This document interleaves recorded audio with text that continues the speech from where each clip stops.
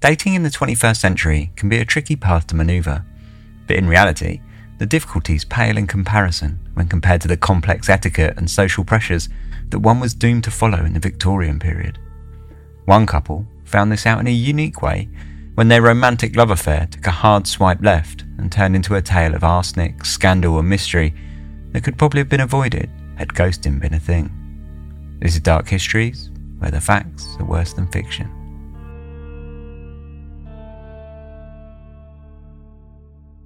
Hello and welcome to Dark Histories. I'm Ben, as always. This is Season 6, Episode 16, I do believe.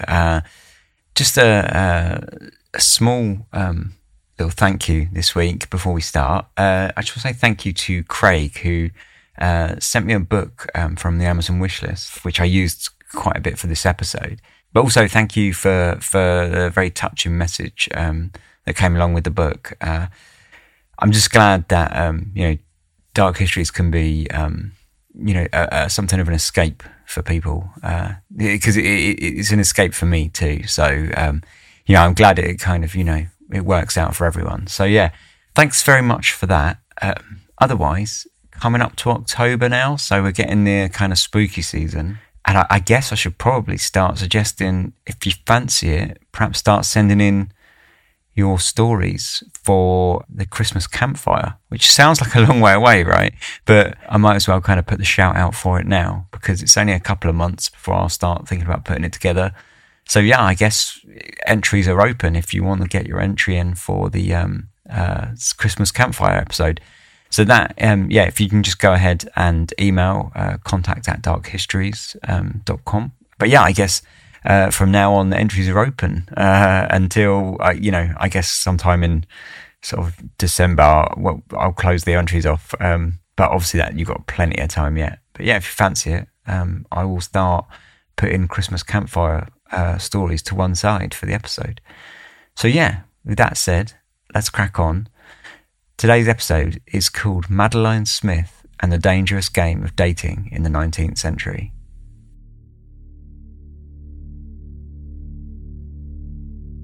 Throughout the 17th and 18th centuries, patriarchal marriages, designed as a social and economic exchange and organised by a couple's parents, were becoming less and less common, and instead, marrying for companionship was increasingly taken over as the ideal.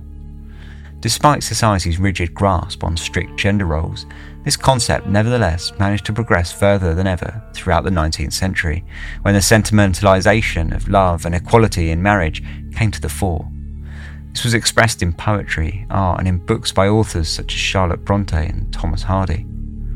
By the late Victorian period, there was a glut of marriage manuals published that impressed love as being the singular most important factor for a happy marriage.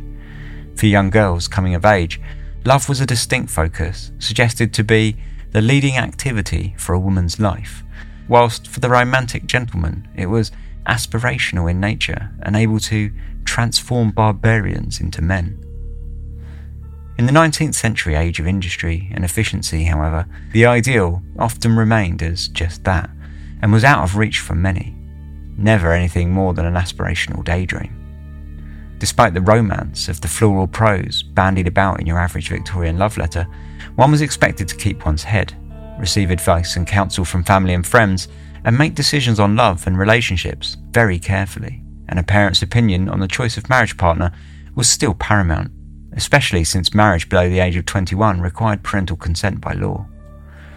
Assessing the rank and character of a potential suitor made up a large part of the choice, and so, even as marriages moved more towards the ideal of companionship, certain considerations were frequently still in place, especially from those families in the higher echelons of society, with heirs or heiresses.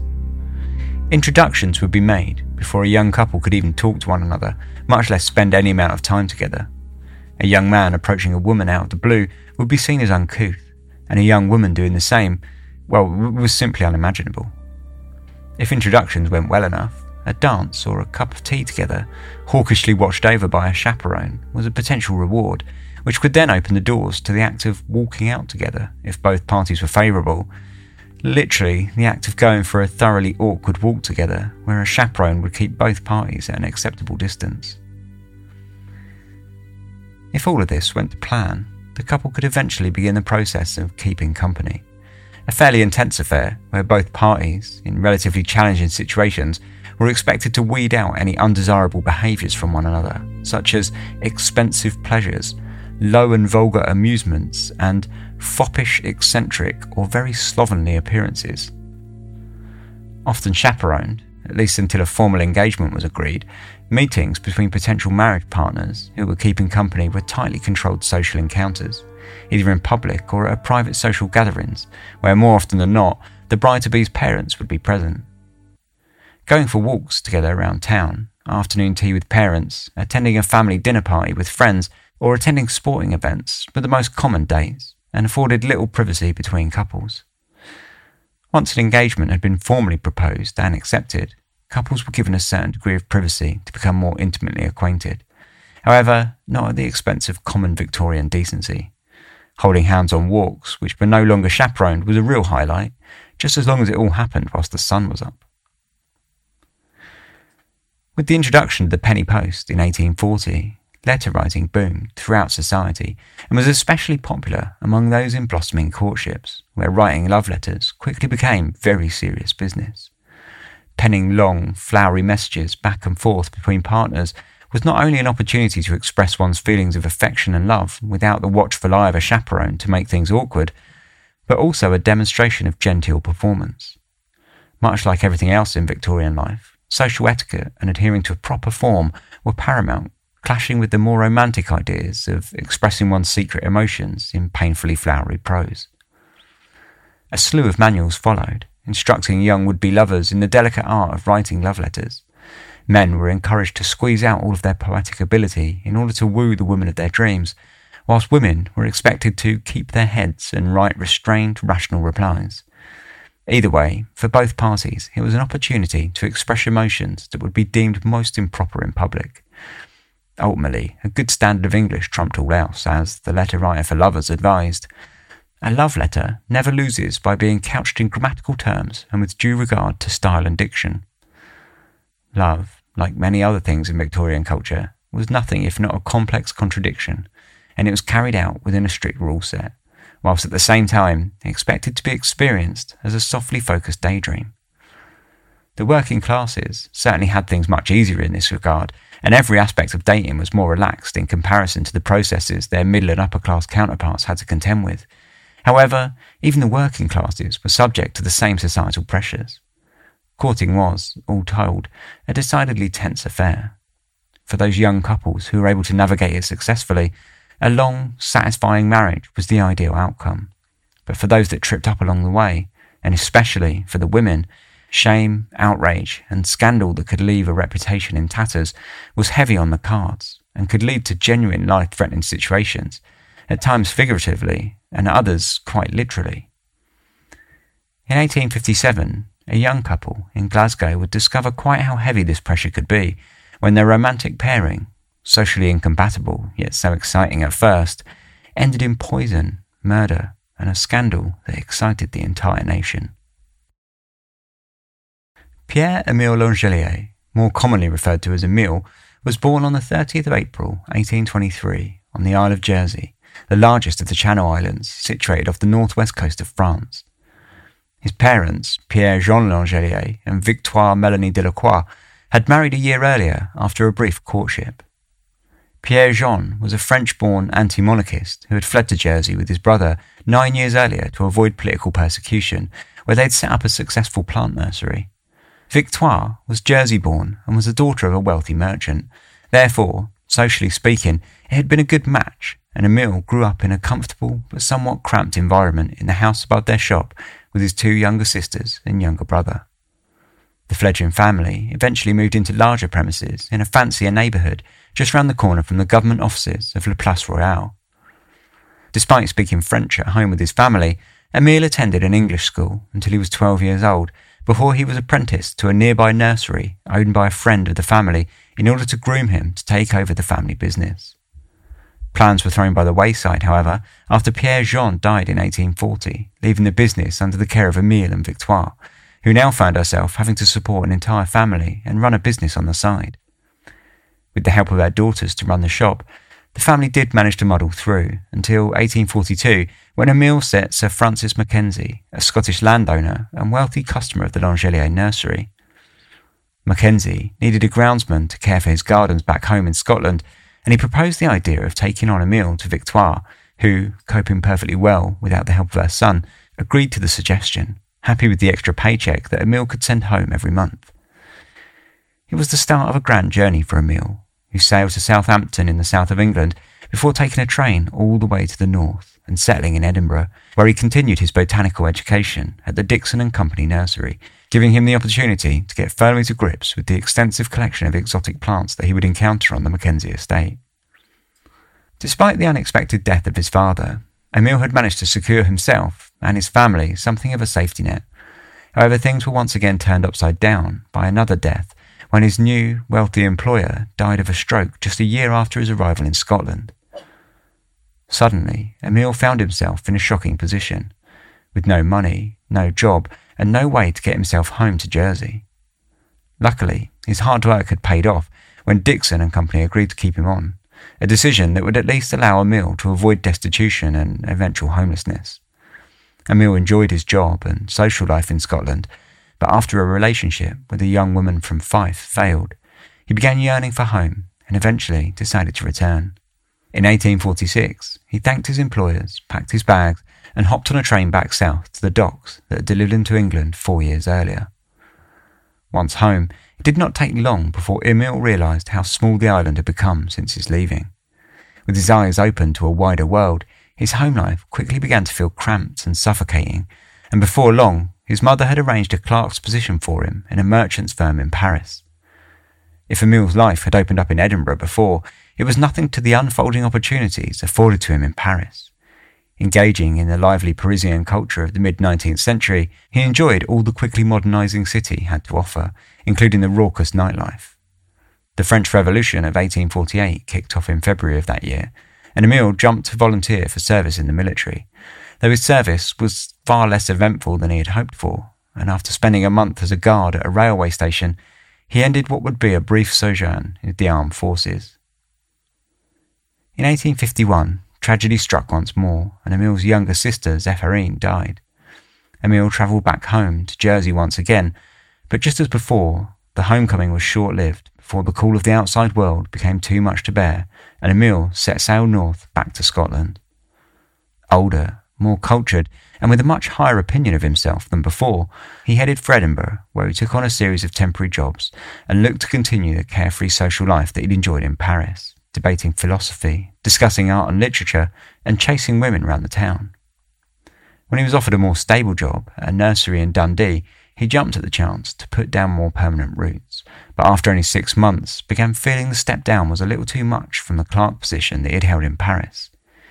He hit the road once more, moved to Glasgow, and set out some feelers. Fortunately, his hard-working reputation paid off once more when he happened across an elderly lady in the city who remembered him from his years spent working at Dixon's and Company in Edinburgh, and she recommended him for a clerk's position in an import merchant's.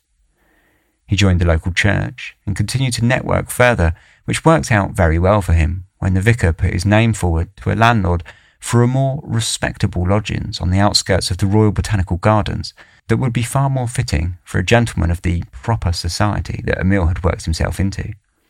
It was shortly after he had moved that his constant awareness of his local dating opportunities paid off for him, and he happened across Madeleine Smith, a 21-year-old young lady from the sort of background that Emile had aspired towards his whole life. In comparison to Emile's life, Madeleine Smith's upbringing and home life had been remarkable only in its mundanity. Her father, James, had been a successful, well-known architect who specialised in building large country mansions for wealthy clients. Madeleine therefore grew up flitting between her Glasgow home and a rural mansion of her father's design in Roe, a fashionable location for rich Glasgow merchants on the western coast of Scotland. She attended school and had an education considered suitable for a young woman of her class, which included piano practice, religious prayer, lace-making, etiquette and current affairs.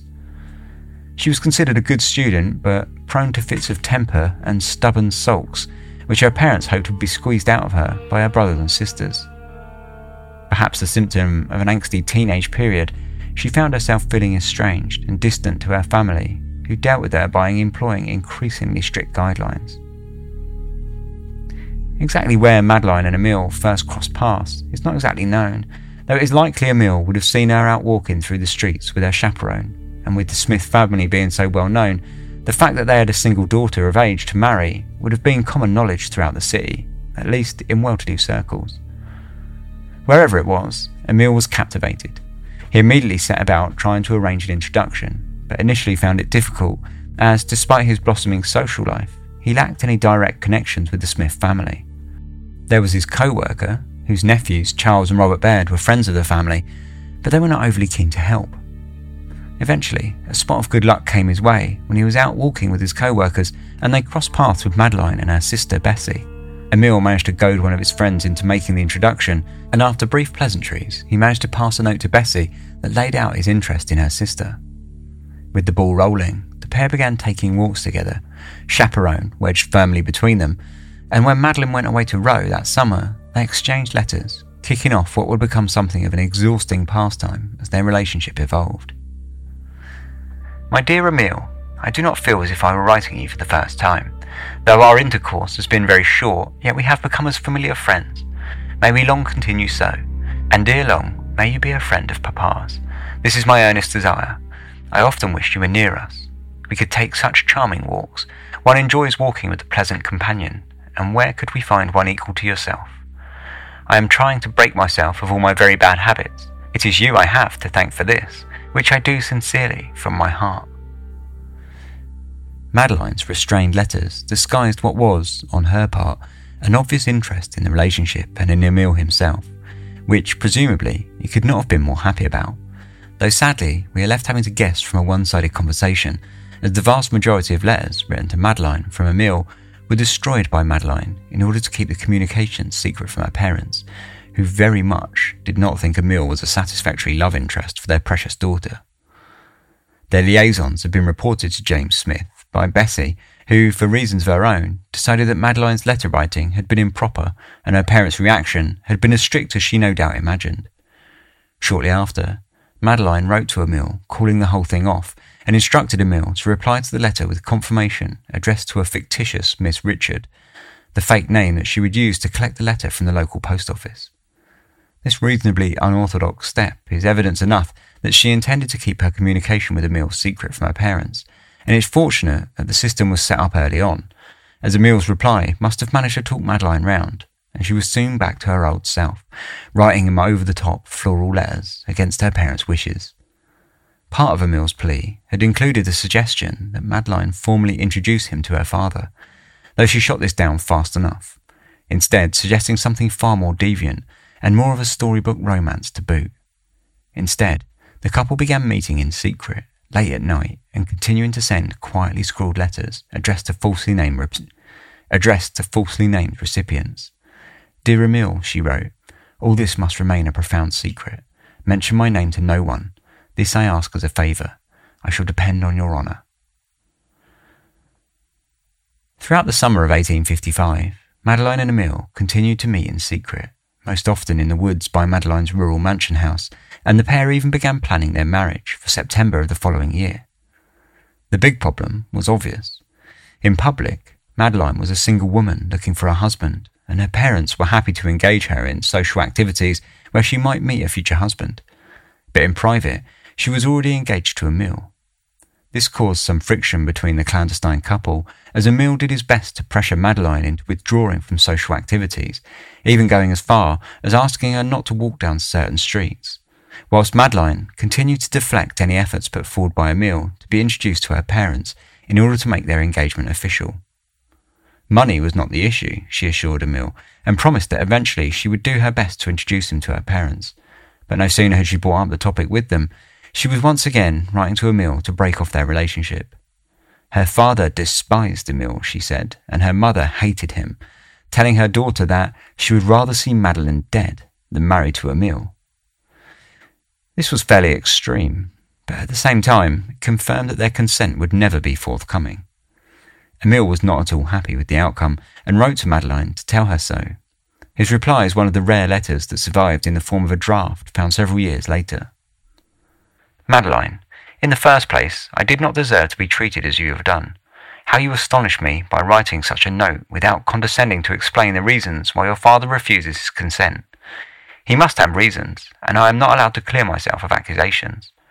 What am I to think of you now? What is your opinion of your own self after those solemn vows you uttered and wrote of me? Madeleine, you have truly acted wrong. May this be a lesson to you. Never trifle with anyone again. Emile accused Madeleine of playing fast and loose with her promises to him and of being deceitful to not only him, but to her father at the same time for concealing the depth of their relationship. It was harsh at best, but somehow it did manage to have the intended outcome, as soon after their communications resumed and Madeleine once again wrote of their future together when life would be less complicated. They spent that summer sneaking around behind Madeleine's parents' backs, and Madeleine continued to withdraw from as many social obligations as she could without causing any concern from her suspicious family. When Madeleine moved back to Glasgow for the winter, their meetings became slowly more convoluted, and more complicated plans were drawn up in their letters that could steal them an hour here or there in which they could spend time together. You come to India Street at 10:30. Go on the opposite side. I shall open the curtain of the dining room window. If I do so, then come over to the door, and if all is clear, I shall have it open for you to walk in. I hope it will be all right. We shall have an hour at least. Inevitably, Madeleine's mother found out about their meetings and came down on Madeleine hard, agreeing not to tell her father, but forbidding her to socialise at all for the remainder of the summer of 1856. Madeleine suggested to Emile that they cut all contact entirely until their marriage, which they still made loose plans to carry out from time to time, at least until July, when they were forced to realise that the situation made any form of marriage, even eloping to another city, practically impossible. It was a blow to Emile, who had hung his hopes on their September wedding for almost a year, but it was a potentially even more concerning situation for Madeleine, as one of their recent midnight meetings had wound up with the pair breaking one of the most improper of all Victorian taboos when they engaged in premarital sex. Whilst a figure in the region of 2/5 of all working-class marriages were conducted with a pregnant bride during the late 19th century, those of higher social status could absolutely not be seen to have been engaging in sex before marriage, though the risk was entirely upon the woman, of course, whose reputation could be torn to shreds at the very least.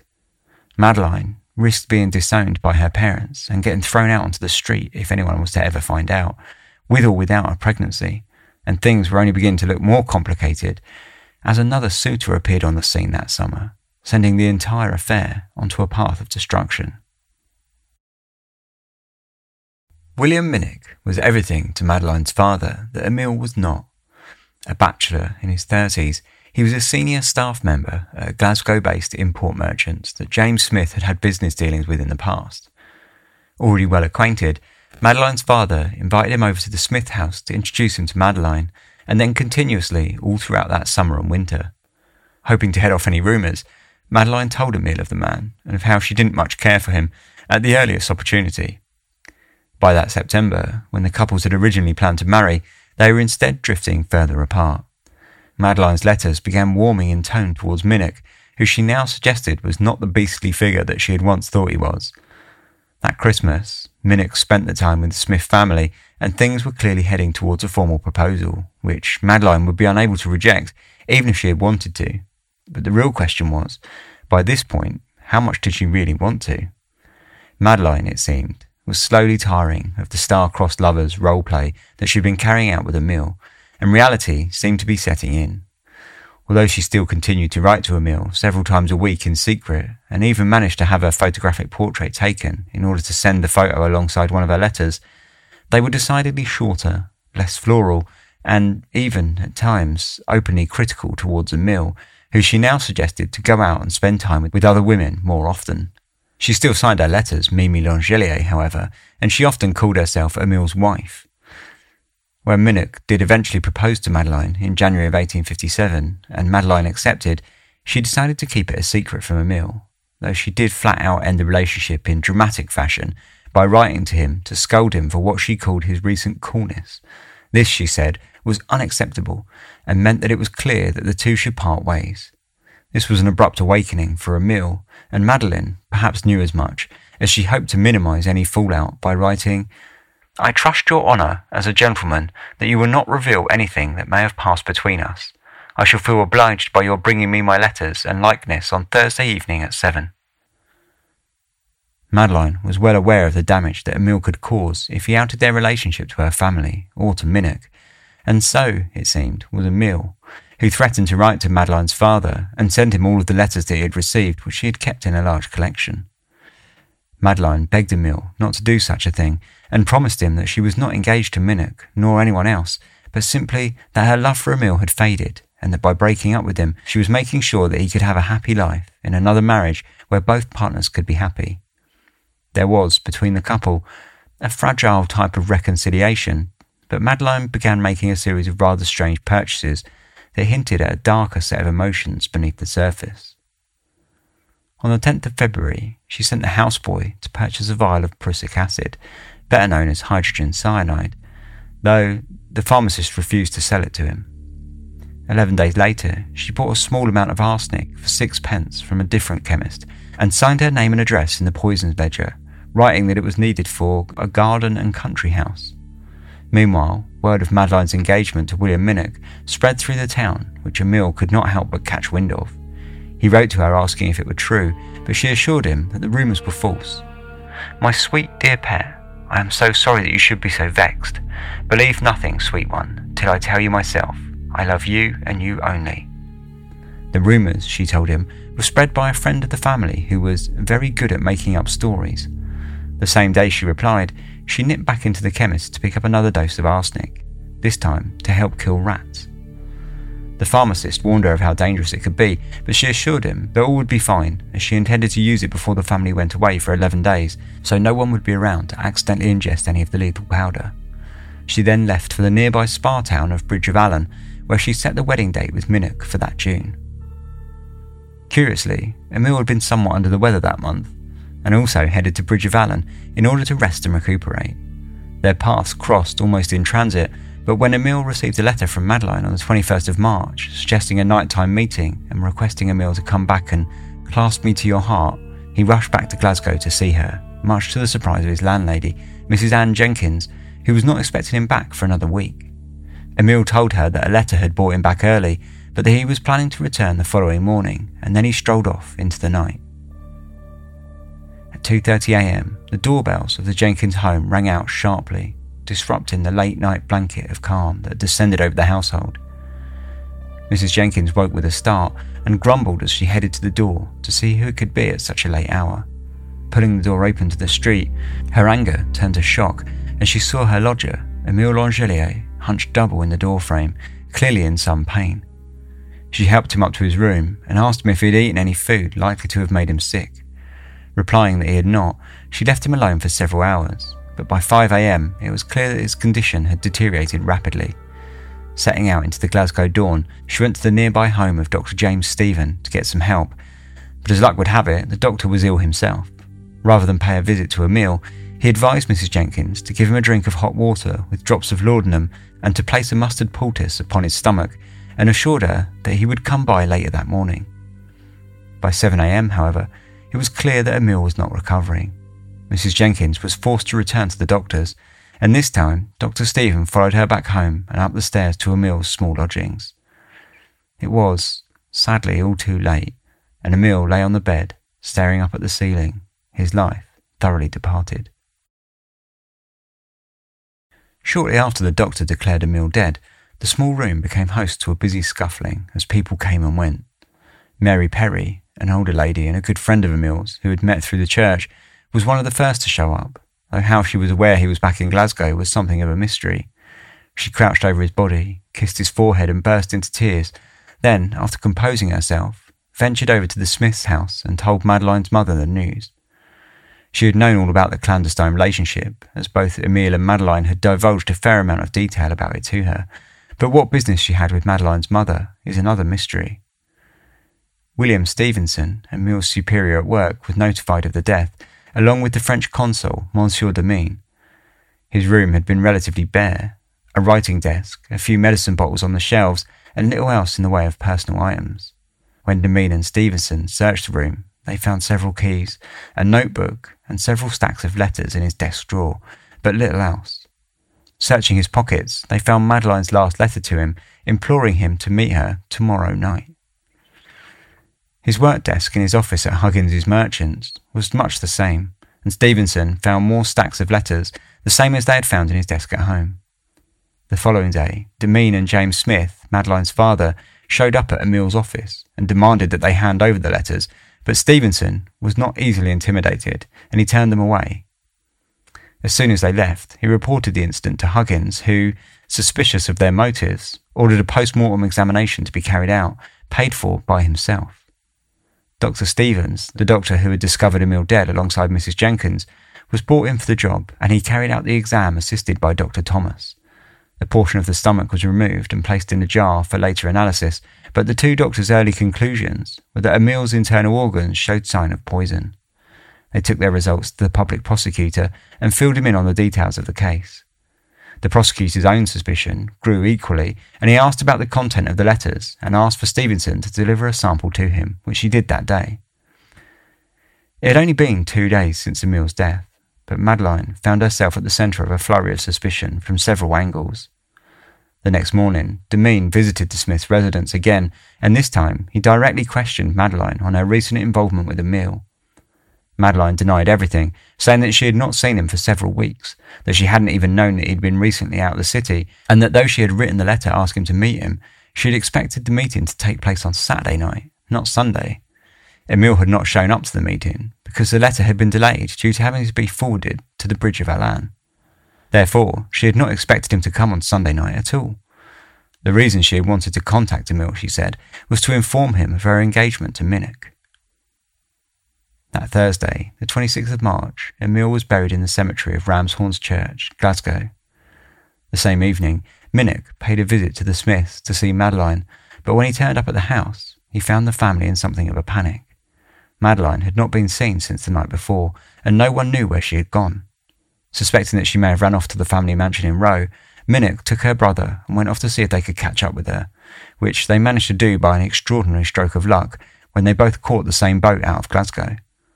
The trio continued their journey to Row, where upon their arrival, Minnick questioned Madeleine on her behaviour. Clearly upset by something, she told him only that she was concerned that something that she had done may upset her mother and father, but then she turned silent, choosing to say no more. The trio slowly made their way back to Glasgow, at the same time as Dr. Stevens was sending off the remains of Emil's stomach to the Andersonian University, where the Professor of Chemistry, Dr. Frederick Penny, had agreed to examine it for traces of poison. The weekend fell relatively quiet as the turn of seasons drew nearer. But as the noonday sun sat above Glasgow on the 31st of March, the Smith household was in a considerable fluster as Madeleine found herself arrested on 2 counts of attempted murder and a single count of murder.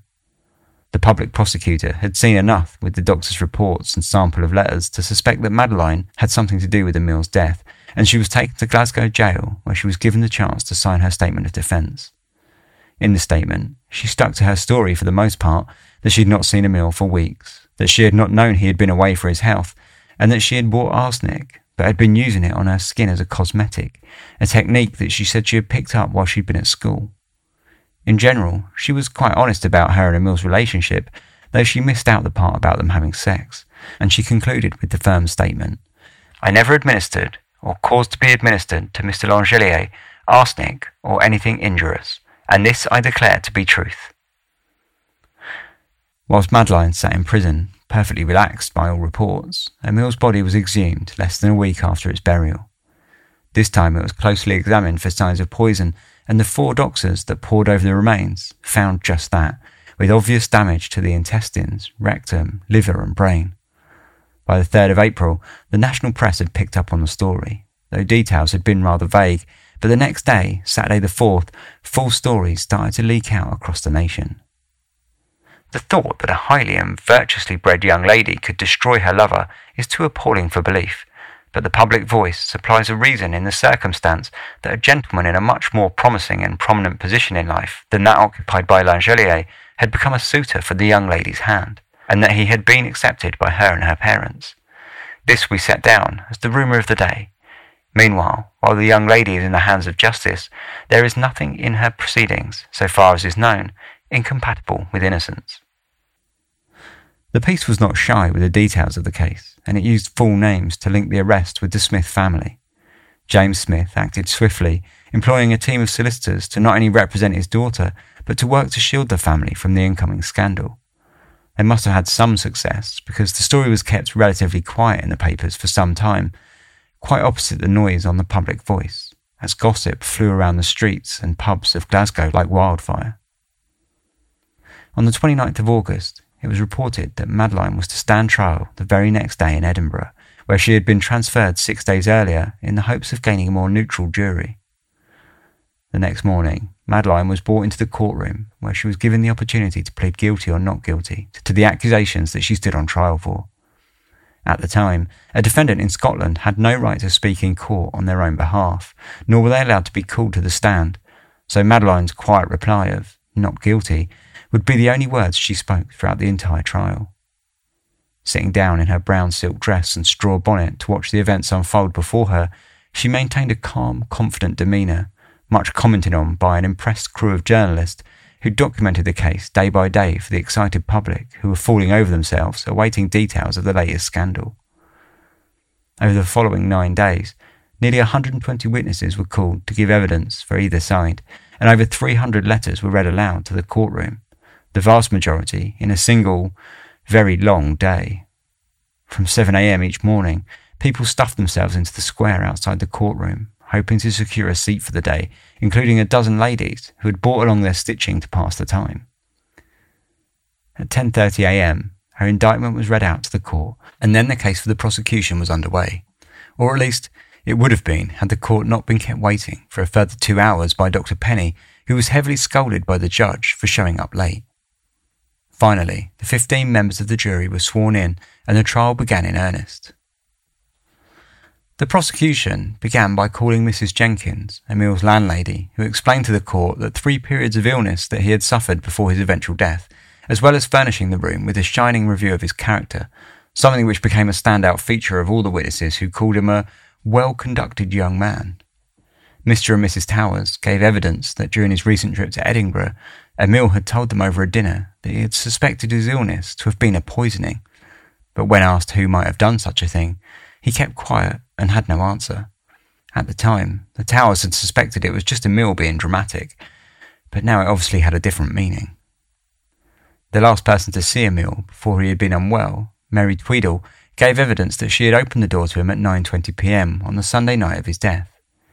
Mary was the servant girl of Emil's friends, a Mr. McAllister, who Emil had stopped in to see, but was not at home at the time. Mary had informed Emil of the fact and closed the door, leaving a long, blind 5 hours before Emil was seen again, staggering into his house at 2:30 a.m. A diary of sorts was shown to the court that Emil had begun keeping in his notebook from the 11th of February. Each entry detailed his engagements with either a person named only M or Mimi, both of which were, of course, Madeleine. In his entries, he noted 2 occasions where he had spent time with Madeleine before falling ill later that day. The defence launched their own case on July the 3rd, the 4th day of the trial, and focused fairly heavily on calling witnesses who could paint Emil as a bit of a ladies' man, a player who had toyed with the affections of several women at the same time. The fact that he had stolen Madeleine's innocence from her was driven strongly to the room, as was his propensity to have large emotional swings, especially when it came to women. Several times in the past, he was said to have threatened to take his own life, after relationships had gone south. Once, he threatened to throw himself out of a window, and once from the end of a pier. They also noted to the court that Emil had been known in the past to use small amounts of arsenic as a stimulant. In summing up, the defence noted that there were discrepancies in the dates of Emil's earlier illnesses, so much so that the witnesses often forgot exactly when they had noticed Emil at all, and they impressed fairly heavily that Madeleine did not even have a reason to kill Emil, as his death would only have led to their letters becoming found and their relationship eventually exposed. It was a strong case, despite the medical evidence suggesting that Madeleine's excuse to use arsenic as a cosmetic would have been dangerous, and that her school friends could not remember having told her such a thing, as she had said in her original statement. The jury left the courtroom at 1:10 p.m. on July the 9th, the 9th day of the trial, and returned 22 minutes later to deliver their verdict. On the first charge of attempted murder, Madeleine was found not guilty, and on the second and third counts of attempted murder and murder, the jury had voted on a verdict of not proven. The court erupted in cheers, and Madeleine left a free woman.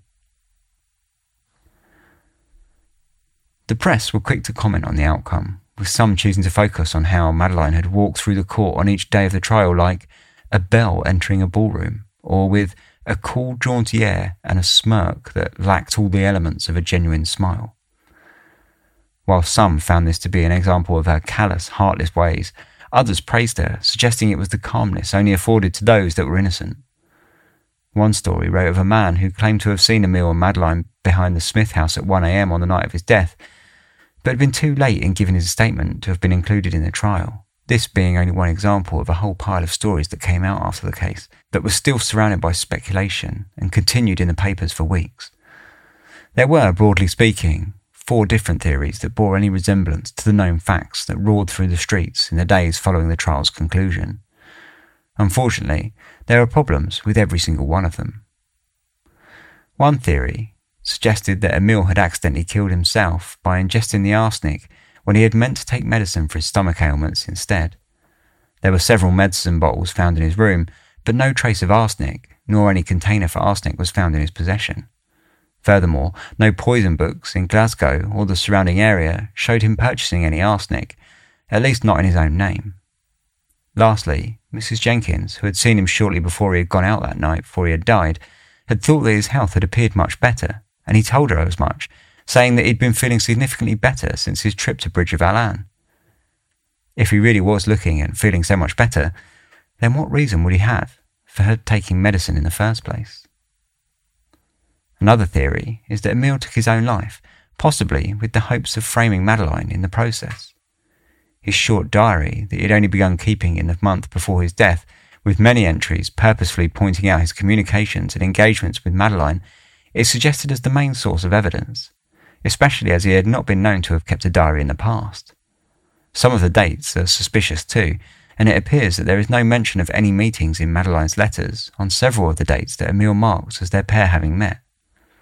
Of course, the biggest problem with this theory is that if Emile wanted to enact revenge upon Madeleine, he did not need to go nearly so far as to take his own life. Sending Madeleine's letters to her father would almost certainly have done the job, and if not, he could have published them even more widely, an act that would have thoroughly trashed her reputation throughout the city. So what if the death was in fact a murder, but not carried out by Madeleine? This theory suggests that someone else may have killed Emile and implicated Madeleine either purposefully or by accident. No witnesses were ever found that could testify to anyone else having any significant dislike for Emile, however, and if it was a murder of passion or rage, then it's highly doubtful that arsenic would have been the weapon of choice. The only 2 other people that could potentially have had a motive were Minnock, who did not actually know that Emile existed until after his death, or Madeleine's father, though it seems highly unlikely that he would have wanted to implicate his daughter in the ordeal, so it does seem equally unlikely. The last theory is perhaps the most obvious. What if it was Madeleine that killed Emile, and that she had gotten away with murder? There was a whole stack of circumstantial evidence that piled up against her, but if she had killed Emile, had she really been so naive that she had not once tried to cover up or conceal any of the incriminating evidence that stood against her, such as the stacks of letters that she knew Emile had, or the fact that she signed her own name when purchasing arsenic, and on 2 occasions she even visited pharmacies with a friend, serving up a perfect eyewitness to the prosecution. On Emile's part, if he really had been suspicious that Madeleine was poisoning him, as he had suggested to his friends the Towers over dinner, then why would he have accepted any food or drink from Madeleine at all? After the trial, Madeleine returned home to Glasgow, but her family quickly found the unwanted attention impossible to escape, and soon moved out of the city. Rumours circulated that Madeleine had skipped the country, heading to Canada or Australia under a new name, but the truth was much less adventurous. In reality, she had moved to London to live with her brother, and 4 years later married a draftsman named George Wardle, who she had 2 children with, Mary and Thomas, though the couple split when George grew tired of marriage and took off to Italy in 1889. After George's death in 1910, Madeleine did actually decide to take up a new life. She changed her name to Lena and hopped on a boat bound for New York, where she settled down and married again, becoming Lena Wardle Sheehy. She lived in New York in relative anonymity until her death in 1928, and she was finally buried in Mount Hope Cemetery in Hastings-on-Hudson in New York County, in New York. Over 160 years have passed since the conclusion of the case, and in that time, scores of transcripts, fictionalised accounts and biographies have been published that all come complete with their own theory as to how Émile Langelier was killed. One rumour circulated that when friends of the judge who oversaw the trial was asked by friends if he really thought Madeleine to be innocent, he replied that he would sooner have danced with her than taken a drink with her. In the end, though, we are left only with the scores of theories and witness transcripts with which to pore over for hours upon hours if we hope to find our own answer, proving true the phrase printed by one paper shortly after the case that concluded that the answer would long remain the theme for ingenious conjecture. So that was the story of Émile Langelier and Madeleine Smith, and I do some conjecture. I don't know if it will be ingenious, but we'll get on with some conjecture after these short advert breaks. Forbidden history, grisly ghosts, monstrous cryptids, and harrowing folklore dominate Japan's history and culture. Mysterious Japan is a bi-weekly podcast presenting these spine-chilling horror stories, urban legends, and unbelievable histories in a campfire story format. Many of these tales have never been presented in English before. Our journey takes place where dark history and supernatural folklore collide. Mysterious Japan is produced, written and translated by recognized Japan expert Dr. Heath Avey. Season 1 relates the unbelievable legends and ghost stories from the so-called suicide forest. Listen to Mysterious Japan for free on Spotify, iHeartRadio, or wherever you listen to podcasts. Learn more at our website at themysteriousjapan.com and be transported by unbelievable stories where the lines between reality and folklore become blurred in the shadowlands of Japan. Once again, that's themysteriousjapan.com. Welcome back. So yes, that was the story of Émile and Madeleine. Kind of an interesting one. How much of it's a mystery, I don't know. Although I think when you do start reading the transcripts and stuff, you do kind of start feeling like it's a little more of a mystery than it first appears. When I first heard of this case, I almost was sure, it was pretty much nailed on that it was Madeleine and that she'd poisoned him to shut him up, right? But the more you read into the transcripts and stuff, like I say, the less that seems like it could possibly have been the case. Some of the transcripts are hilarious, just to get this out of the way before we start, because it's just so funny. So, like, obviously this was like mid-19th century, and the legal language in the courts was very funny, right? But one of the day's transcripts was in a newspaper that I found, and bear in mind this newspaper, right? I think it had about 6 columns on the case, so it was quite a big piece, but still, 6 columns, space was relatively tight, right? But they gave a word-for-word transcript of Madeleine's indictment, and it was just so unbelievably wordy, right? So I've got some of it here, right? And it started, "Yet true it is, and of verity, that you, that said Madeleine Smith, or Madeleine Hamilton Smith, are guilty of the said crimes, or one or other of them, actor or art and part, in so far as one, on the 19th or 20th of February 1857, or on one of the other days of the month, or of January immediately preceding, or of March immediately following, within or near the house situated in or near Blythwood Square, in or near Glasgow, or situated in or near Square, and in or near Main Street, both in or near Glasgow, then occupied by James Smith, architect, your father, then residing there, and with whom you then, and there resided you that said..." This, I think I've just read out a third of the first point, and there's 3 points, and it continues like that. And of course it has to, because it's legalese, right? It's making sure that, it's very particular. Of course, and it has to be. But it just made me laugh that the newspaper chose, I don't know why I just read that out. It just made me laugh at the time that the newspaper chose to sort of take up precious sort of column inches with this gigantic indictment. But yeah, getting onto the actual story rather than nonsense. What do we think of the theories? So we sort of work through them. The first theory that I mentioned is that he accidentally killed himself by taking medicine. This is a strange one because I don't think it's true, for starters. I'll start with that. And the reason I don't think it's true is because he was feeling a lot better, and basically there were two people that saw him that day that said that he was looking a lot better than he had. I think it was Mary Tweedle, the servant girl, and his Miss Anne Jenkins, the landlady. And both of them said that he was feeling a lot better. And actually, he actually had an entire conversation with Miss Anne Jenkins about it. And she said to him, like, "Oh, I didn't expect you back from the Bridge of Allan so soon." And he sort of said to her, "Oh, I'm going back the next morning, so could you please wake me up, so I can catch the first train?" And then she said to him, "Oh, you're looking a lot better." And he sort of replied to her like, "Yeah, I'm feeling a lot better too." I'm paraphrasing, but basically that's the conversation they had, right? So if you got that, I'm not sure why he would have wanted to take medicines at all. But the next part it is quite strange. Is during the court case, they made quite a big fuss of the fact that Emil didn't really like taking medicines. He was known to not like taking medicines. But what I don't understand is why, when they cleaned his room out, were one of the only things in the room a bunch of medicine bottles. I mean, what were they doing there if he didn't really like taking medicines? Those two for me seem like a bit of a contradiction. It doesn't really mean anything. It was just a strange contradiction. I don't really think it means anything. It's probably just a mix-up that's sort of gradually become ingrained. But it was a strange contradiction to me. But anyway, the medicine bottles in his room were tested for traces of arsenic, and there wasn't any. And he didn't seem to have any little like paper packets that would have had arsenic in them if he'd have bought some. I mean, obviously, you don't need those things. He could have done it and disposed of those. But yeah, he was not. There was no witnesses from any of the pharmacists recognised him or signed. And his name wasn't signed in any poison books, so he basically couldn't have purchased any.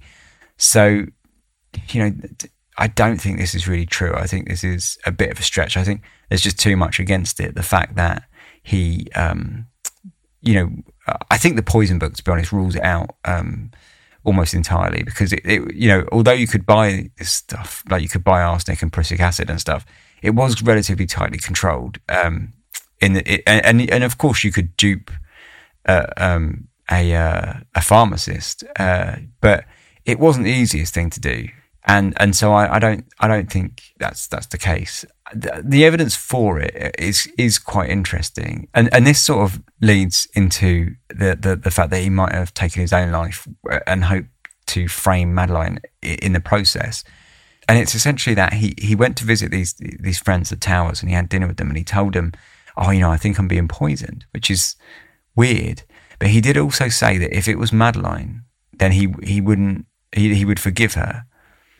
Which makes me think that he thought that Madeleine was poisoning him, but he didn't want to land her in any trouble, because they sort of said to him, like, who by? And he just kept quiet. I think he had suspicion that it was Madeleine, but he just kept quiet about it. I mean, firstly, that seems like an odd conversation to have over dinner, to firstly start, sort of someone says to you, "Oh, are you feeling better?" or whatever. You wouldn't I don't think you'd really sort of say, yeah, I'm feeling much better, but by the way, I think I'm being poisoned. It's a bit of a Debbie Downer conversation, isn't it? I mean, it might be something that you might speak with your closest friends, but over a sort of, a dinner, probably quite a formal dinner, there's a certain degree of etiquette. I don't think he would have brought that up. It seems weird for him to have brought that up. So then you can start questioning, like, perhaps this maybe was the case. And the other sort of major evidence is that he had this notebook, and in the notebook he kept a diary, but only for like a month. And he hadn't, and in the court, it was quite interesting. The defence for Madeleine had just found it completely absurd that he'd kept this diary, but not from January, because a gentleman keeps a diary, from the start of the year, from the very beginning of the year, not midway through, which I thought was quite funny. But it is nevertheless quite strange that he did only start taking it just from February. Strange that it's only a month old, and that it all seemed to be scribbled in pencil, and that there was some speculation that it wasn't written on the individual days. It was all written at the same time. So he might have gone back and done like an entire week's worth all at once sort of thing, which then leads you to believe, was he making stuff up? And there are also dates that he wrote down where he said, oh, I met up with Mimi, and then I got home and felt ill the next day. And she'd written him a letter that doesn't mention their meetings. And in all of her letters, she always mentions their meetings. She always says, oh, it was lovely to see you last night, or it's basically things to do with it. Sometimes I'm sorry for being cold, or she basically always talks about their meetings. So it seems weird that she wouldn't have mentioned them if they really did meet up, which means that he may have made those up, which then seems like the framing her sort of comes into play a little bit more. On the other hand, you could suggest that if she was poisoning him, she wouldn't have wanted to bring them up in the letters, and maybe he was keeping the diary because he had suspicions that she was poisoning him, and he wanted to keep track of it for himself. Like, oh, I met up with Mimi, she gave me some cocoa, and then I was ill. Then it looks suspicious, right? And he can start sort of seeing a pattern develop, and it's all written down in his diary. So maybe that was why he was writing his diary. Maybe he had his own suspicions and he just wanted to keep track of it.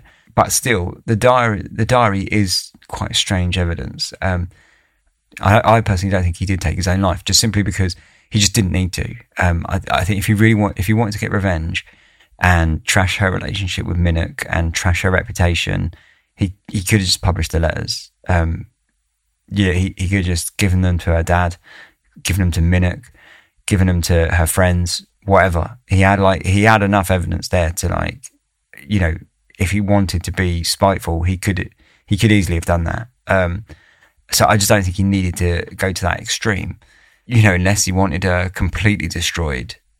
And then I guess maybe, but that seems a bit dramatic. But then so then here's the other thing. He does seem like he was quite dramatic at times. Sort of telling his friends how he was going to throw himself out of the window and throw himself off a pier. I don't for one second believe that they were genuine threats, and I don't think that any of his friends were genuinely concerned for his safety. I think he was just dramatic. I think he was saying it for dramatic effect. He seemed like, there was no sort of real willpower behind it. So I just don't really think it stacks up, but it does sort of play into it, the fact that he was relatively over dramatic at times, but I just don't think he had any reason to take his own life at all. So I don't think I can believe that theory really. But the first thing that sprung to my mind was this third theory actually, and as I was reading through it, my immediate reaction was that perhaps it was a murder, but it wasn't carried out by Madeleine. And my immediate thought was that it was her father. But that doesn't really stack up. I think that he has, outside of Madeleine, I think he's the only other person with a true motive. Because Minnock apparently didn't know about Emil. Apparently he didn't even know he existed. How much that's true, I don't know. Because there would have been rumours, and if he'd have talked to his friends, for example, and said, "Oh, I'm walking out with Madeleine Smith or whatever," it wouldn't. Maybe one or two of them might have turned around and said, "Like, really? I thought she was kind of, seeing this other guy." So he possibly would have found out about it, but he never really probed to try and find out about her relationship with Emil. So I don't think it would have been Minnock. And I think, like I say, her father was really the only one with a motive. But the problem with that is, why would he have wanted to bury his daughter so heavily? Like maybe he'd have wanted Emil gone, but even that I think is a little extreme. Because I don't think, and I'll come back to this in a second, but I don't think it would have warranted killing him. I don't think he would have done it because I think he would have known that the collateral damage would have taken out his daughter along with Emil at the same time. So I don't think it was him. And the reason I say he didn't really need to kill Emil was because, simply Emil didn't really have a lot of choice in this. If they said no, and the parents didn't agree to the marriage, I think he would have felt that he had sufficient control over his daughter for Emil to just go away and have no choice in the matter. Being the strict sort of patriarchal father from the mid-19th century that it sounds like he was, I think he would have, even if he didn't have control over Madeleine, I think he would have felt that he did. I think he would have been too egotistical to assume that she would elope, if you know what I mean. I personally don't think she would have anyway. I personally think that her relationship with Emil was essentially a bit of a LARP, like a bit of a pulp common people, She just wanted to like rough it for a bit. And at the end of the day, she sort of knew that she was always going to kind of end up with someone of a higher class. And I don't doubt that she had feelings for Emil, because I don't think you would have got yourself into such trouble if you didn't. So I think she definitely had feelings for Emil, but I think ultimately, the reality, she knew that the unfortunate reality of her situation, I think, which was that, her parents would never have let her marry Emil, and that she was from a family that was very strict, and that eloping would have been too costly for her, and it would have meant giving up too much. It would have meant giving up, like a comfortable life, and her family, which I'm sure she loved as well. So, although she did say that she was distant and awkward to them. So, I think she was probably carrying out something of a fantasy with Emil. But I genuinely think there was probably feelings there, but I think she was carrying out a bit of a fantasy. And so really, we've only got one more theory left, and that's, one more of the kind of like mainstream theories, because there are a lot of other theories as well, but of the sort of mainstream theories that sort of at least focus on the facts of the story. And that's that it was Madeleine that killed Emil and she got away with it. I think I believe this. I think this is the one I steer. There's a lot of, the circumstantial evidence sort of stacks up against her quite heavily. And I think ultimately things like her buying the arsenic and not disposing of all the letters first before killing him, all those things, I do think it's the fact that she was just naive. I think she didn't really understand the consequences of her actions, if you like. I think she was perhaps, and it's not necessarily her fault, but I think growing up in that sort of environment that she was, where she had very strict, overbearing parents that would have probably coddled her slightly and taken away quite a bit of responsibility from her. I think she maybe just was naive to the real world to a certain degree, if you know what I mean. I wonder if that's the case. Having read her letters, or having read a lot of her letters, I do think that she may have killed him to get him out of the way, because I think she felt cornered and in a position where that was her only real answer, was that she had to get rid of him. And I do think that she would have thought that she could get away with it, because when you read her letters, where she lies other times in her letters, you can see the confidence in her writing that she thinks she's getting away with the lies. Like, so Emil asks her, or so we have to sort of assume what Emil asked her from her replies, because we've only got one side of the conversation, right? But a few times she replies to Emil about her relationship with Minnick. So obviously in the letter that he's written to her, that obviously we don't have, he's asked her what her relationship with Minnick is, and she sort of like lies, like straight out lies to him about it, and says, "Oh, I've never, I don't like him. We're not engaged," and things like that. And she quite boldly says things like that, like, "Oh, we're not engaged." But despite the fact that she surely must have known that he would find that out, like rumours would get around and word would get out that they were engaged to be married, and she wouldn't have been able to get away with those lies. But she tells them in the letters so boldly, you can tell that she believes that she will get away with it. And I think, although that's very different to obviously killing someone, writing a letter and lying a little bit, I think it just goes to show that her mindset of how she believes that she will get away with things if she just does it with confidence, if you know what I mean. If she just says it, people will believe her.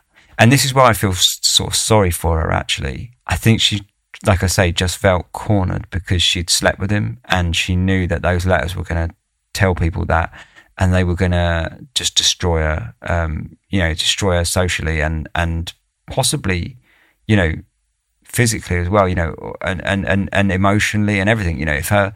She might have been like completely disowned by her parents if they were that strict. But I mean, she would have been seen as like, and this is a horrible phrase, but, sort of damaged goods, if you know what I mean, back then, like she would have felt my life's over if I don't get rid of him. And I just think that's a heavy amount of pressure. And I think it all comes to roost when she runs away, but is quite despondent about it. So instead of trying to get away in like a quick way, she just gets on like a boat out of Glasgow and doesn't really seem to know what she's doing. And I think that goes to show, again, with her naivety, I don't think she even knew how to run away, if you know what I mean. Like she just was like, oh, there's a boat, I'll get on that then, as if that was going to really work. And I don't think she even really wanted to run away. I think she just was lost. I think she was cornered, desperate and lost. And I think that's probably why she did it. Where I don't feel sorry is how the fact that she did it so callously and was so cold about it. But I can at least see why she did it. And, that's kind of the sad thing, because basically she was essentially pushed into it through sort of society, right? Societal pressures and, family pressures sort of pushed her into that corner. I mean, they didn't, she could always have just taken the hit. She could have told her parents, and her parents, she could have gambled that her parents might have sort of covered it up for her, which, actually, in truth, it seemed like that's what they were intending to do, because Damien spoke to her dad and he sort of went to see Stevenson, who had all the letters, and he basically said, like, lock them up and don't let anyone read them, and I'll collect them and until we can dispose of them. So he did seem to be wanting to sort of cover it up without anyone being able to find out the truth. So potentially he wouldn't have thrown her out, but she just wouldn't have known that, I just don't think. And I think she just felt cornered, and I think that's probably why she did it. Anyway, enough sort of like trying to figure out sort of complicated psychology of someone who feels like they're cornered. But I think that's probably my answer, and I think that's probably the theory that I agree with. It's interesting, it isn't so cut and dry. I mean, I say all that, and I sort of talk myself into believing it, but then I look at some of the sort of negatives to that as well. Like, why would Emil have accepted food if he genuinely thought that she was poisoning him? Suddenly you start wondering again, that it's not so cut and dried. Would she really have been that naive to have signed her name on the poison books? Did she really think just saying it was for cosmetic use would have been enough? I don't know. That seems... Because, I just said all that, but, that does seem naive in the extreme, doesn't it? So, yeah, I guess that's the question. The big mystery, really, is where did Emil go those 5 hours? Because that's interesting. And I hadn't spoken about this, and I was going to wrap it up, but I do have to point out that 5 hours. He left his friend's house at 9:20, and he got home at 2:30 in the morning. That's a long time. In none of their meetings between him and Madeleine were ever 5 hours long. They were all short, like 1 hour, 45 minutes, 30 minutes. They were all short. There was also a policeman who marched the beat and would have seen him, and he had seen him on several occasions, basically hanging outside their house, right? So he knew who Emil was, and he didn't see him that night of his death. So he certainly wasn't hanging around there for 5 hours. 5 hours is a long time. None of their meetings were ever that long. So where was he? And that's the real mystery, right? And obviously that would unlock that would be the answer, wouldn't it? Is if we could find out where he was for those 5 hours, the mystery would be solved. And I guess that's the challenge for anyone interested in revisiting and trying to dig up this case anymore. But good luck with that. So yeah, if you have any of your own theories, get in touch. contact@darkhistories.com is the email. You can also get in touch with me on social media, Facebook, Instagram, Twitter, all that. All the links are in the show notes.